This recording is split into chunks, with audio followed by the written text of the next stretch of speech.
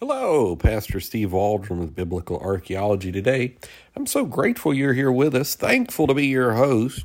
We're in galaxy.com and we're looking at a Greek inscription, Jesus is present, of the late Roman period at Bethloia. This is an article by wonderful writer Titus Kennedy. It comes from the Schaeffer Theological Seminary Journal, fall 2009.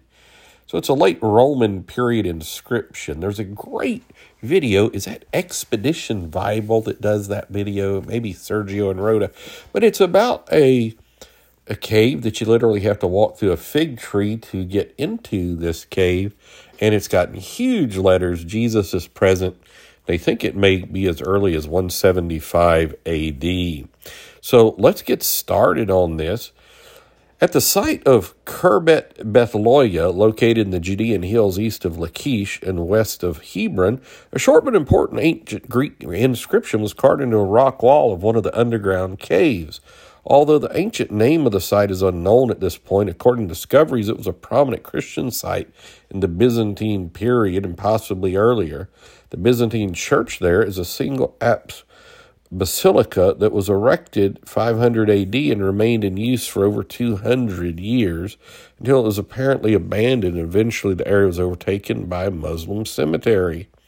Several elaborate mosaics, including Christian inscriptions, designs, and depictions of biblical scenes, cover the church floor. The site, however, was also occupied earlier in the Hellenistic and Roman periods. So, fascinating. They had to literally meet underground. You know, they found that big church in Turkey that was underground. It was more like a city that would hold up to 60,000 people because the church literally had to go underground. During the Hellenistic and Roman periods, by the way, there's several caves like that in caverns in Turkey, but that's the largest, and it wasn't found that long ago.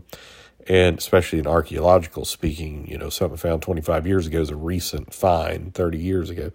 But it was found sooner than, you know, just in the last 2019 or something.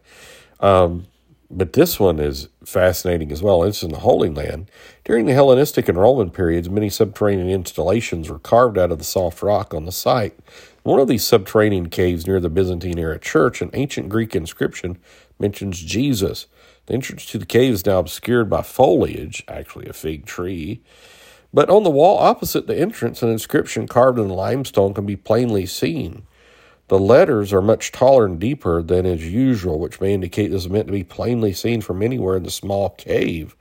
The short inscription, which is on one line, begins with a simple cross and reads, and I'll tell you my Greek, I need to brush up on it. But anyhow, but it may be translated as Jesus is present with a cross preceding it to indicate that this Jesus mentioned is Jesus of Nazareth, the Christ. And then it gives the letters. It can be translated simply as here. In this case, the translation of present is more exact since the inscription refers to a person. And then he goes into the Greek lexicon of Liddell and Scott. So this is a huge, huge find and really, in a sense, underappreciated, especially if it's from the 2nd century, like 175 AD.